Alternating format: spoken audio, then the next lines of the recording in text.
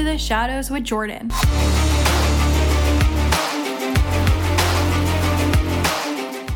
Welcome back to another episode of Into the Shadows. This week continues our spooky season episodes, and this one is very interesting. There's a theory out there that Ben Franklin was a murderer. For those of you who don't know who Ben Franklin is, he was a leading figure in early American history. He was born in 1706 and died in 1790. He was a statesman, an author, a publisher, a scientist, inventor, and a diplomat. Most people know Ben Franklin as the guy who discovered electricity by flying a kite with a key tied to the end of it in a thunderstorm.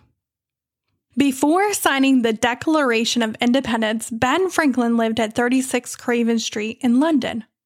More than 200 years later, 15 bodies were found in the basement, buried in secret.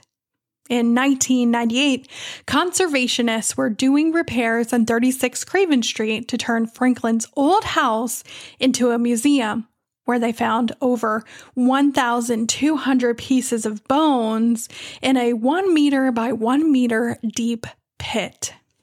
The bodies consisted of men, women, and children. Forensic analysts showed that the bodies dated back to Franklin's time period. People speculated, since Franklin was a powerful Freemason, the Grand Master Masons of Pennsylvania, that he may have been doing dark rituals or hiding dark secrets in that basement. But could this really be true? Could Ben Franklin really have murdered people in secret as part of some dark ritual?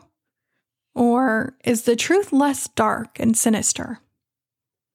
In the 18th century in England, the study of human anatomy was improving medical care, but it was creating a demand for dead bodies.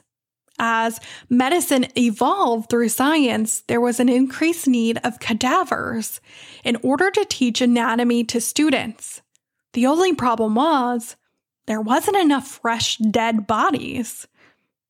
Now, you're probably thinking, can't you just go and dig up some old bodies in a graveyard? But the decomposition that sets in makes the bodies practically useless at that point. In reality, you really need a fresh, dead body. And that's where grave robbers came in handy. They were known as resurrectionists. They would watch and wait for the bodies to be buried, and when the time was right, they would dig them up and sell the bodies for anywhere between $5 to $30, which in today's money would be $2,000 to $12,000 US. Dr. William Hewson is known as the father of hematology and was a respected doctor. He was very knowledgeable of the human body. Medical schools in his time were teaching anatomy, but not teaching as in-depth as he would and could by using cadavers. So he decided to open up a private school. Dr. Hewson was running an underground anatomy school and dissecting loads of cadavers. At age 34, he ends up dying from septic mania or blood poisoning. And it's thought to be from cutting into so many cadavers.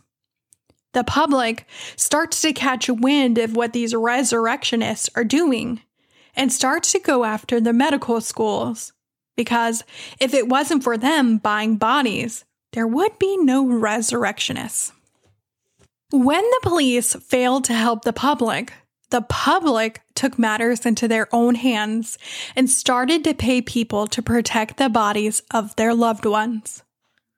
People started placing mortsafes over the coffins. Mortsafes are iron cages that were placed over coffins to make it impossible for someone to break into it. This is also where grave guns were invented. Grave guns are just like shotguns, where it has a shotgun barrel. Grave guns were placed on a grave, and when someone got too close and tripped the wire, the gun would swirl around and shoot whoever tripped the wire. In 1832, new laws were finally passed in Great Britain in order to deter the body snatchers. The Anatomy Act allowed yourself, unclaimed bodies, and your loved ones to donate bodies for medical research to the medical schools. By 1844, in the United Kingdom, grave robbing pretty much was at a dead stop and ceased to exist. Oh, and on the theory of Ben Franklin, it turns out him and Dr. William Houston actually knew each other very, very, very well. You see, they were actually roommates. The basement was where Dr. Houston was actually holding his anatomy school. So, Ben Franklin was not a murderer. However, there is a more sinister story when it comes to electricity, and it has to do with Thomas Edison. In 1881, in Buffalo, New York, a drunken worker named Emanuel Smith accidentally touched a live circuit in an electricity plant. The high voltage of electricity went all the way through him, which caused him to fall over dead. In the 1880s, electricity was in its infancy. Ordinary people saw electricity as magical and even at times divine, which sparked doctors to experiment just like in Mary Shelley's Frankenstein novel. Doctors would administer electric current to the corpses, causing them to twitch. There was an assumption that electricity equals power, and that power could bring back life into something. So with the news of Smith's death traveling fast, it was like a wake-up call to people that electricity can be lethal and potentially fatal. A local dentist named Alfred Southwick heard the news of Smith's death and how it was instantaneous and most likely painless, which sparked an idea in Southwick's head. What if electricity could be used to put people to death in a humane way in the United States?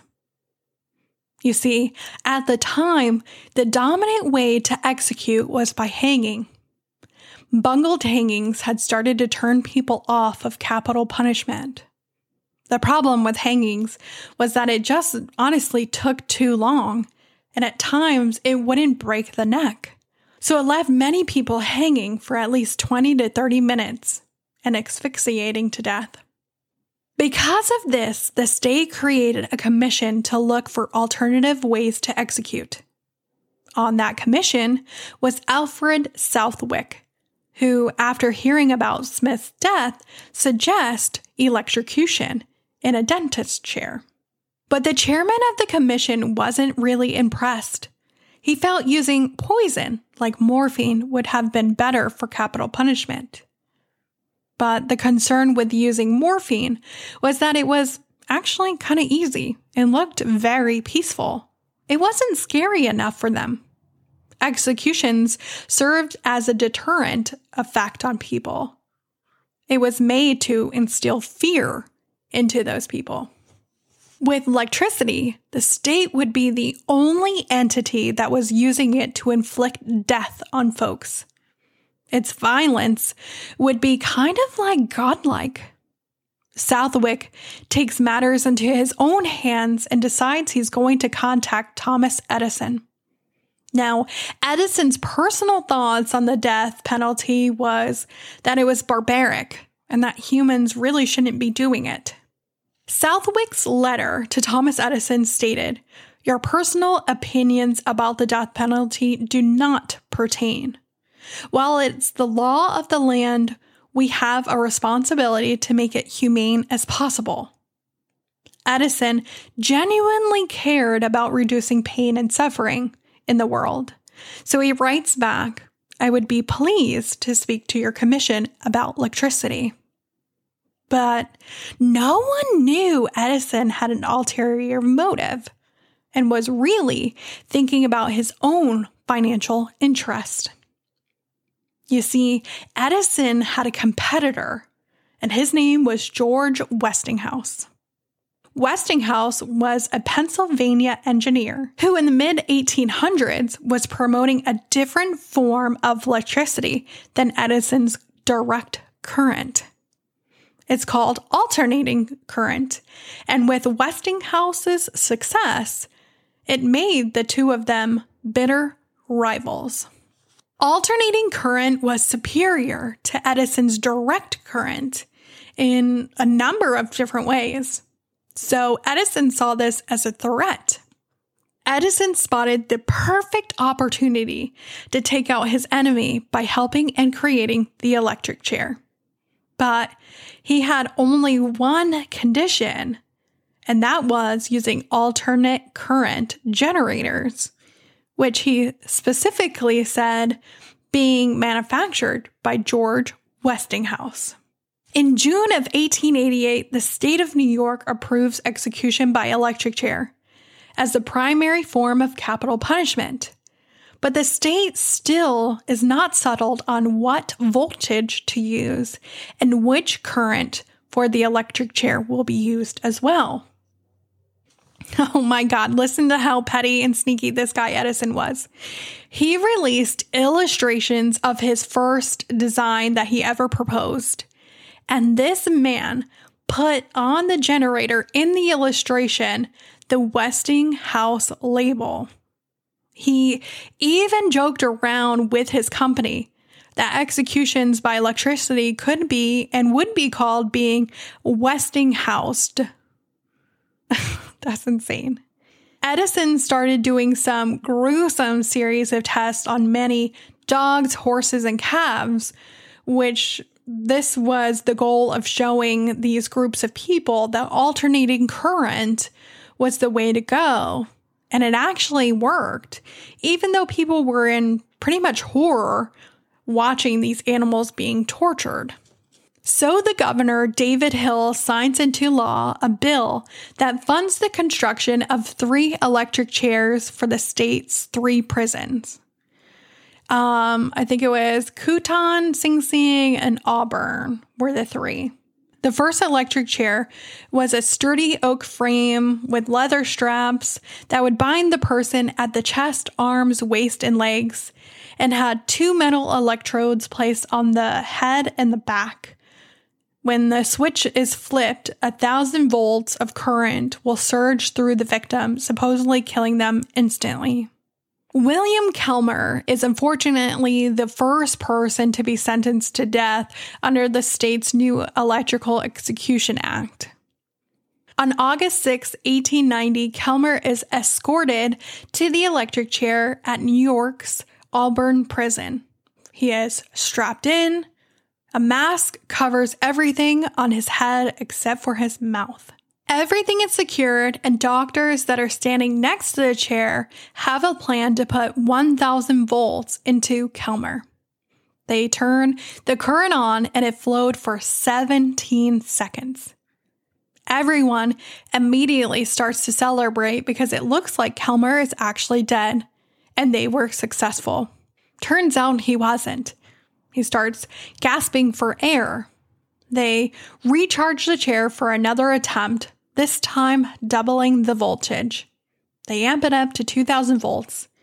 And this really creates one gruesome scene. He's convulsing, foam coming out of his mouth. Bits of Kelmer's jacket begin to smolder and catch on fire. He looks like he's sweating blood, and that's because the blood vessels are bursting in his face. Smoke was rising from his head. By some accounts, an ungodly smell was coming from him. They basically fried him to death.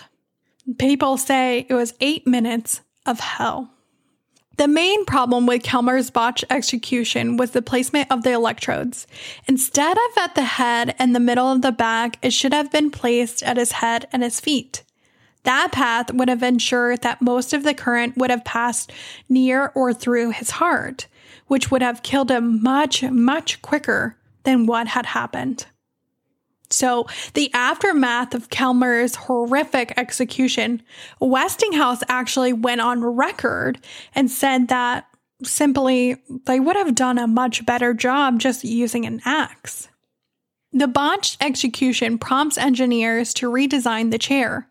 Later creations of the electric chair improved upon that first design by changing the electrodes from metal to brass, a copper mesh introduced to the top of the scalp to ensure that the current path would actually pass through the heart and killing the person quickly. The upgrades actually reduced the chair's failure rate to less than 2%.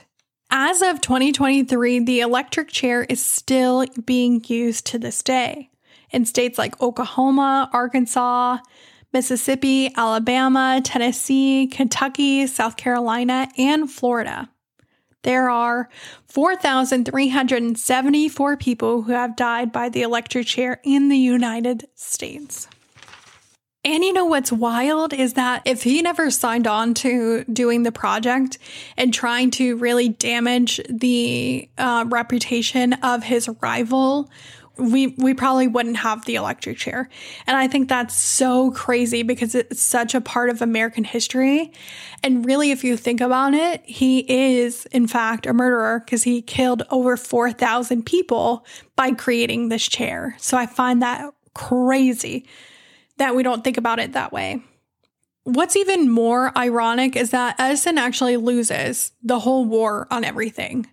Alternating current is what we use to this day, and it's the preferred way because it's cheap and easy. So in the end, Thomas Edison lost, and Westinghouse ended up winning. You know, he pretty much suffered in his own way by losing out. And it was all for selfish reasons.